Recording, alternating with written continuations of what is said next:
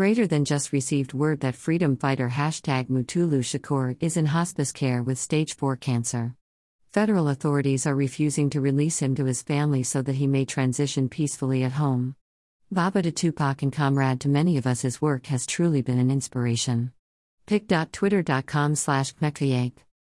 Greater than Kalanji Changa, at Kalonya Changa, May 31, 2022. New details have been released regarding Dr. Mutulu Shakur, famed freedom fighter and stepfather to the late Tupac Shakur. After being denied parole, author and activist Kalanji Changa revealed that Shakur is battling stage 4 cancer while in federal custody. Changa tweeted on Tuesday, May 31, just received word that freedom fighter #Mutulu Shakur is in hospice care with stage 4 cancer. Federal authorities are refusing to release him to his family so that he may transition peacefully at home. Baba to Tupac and comrade to many of us, his work has truly been an inspiration.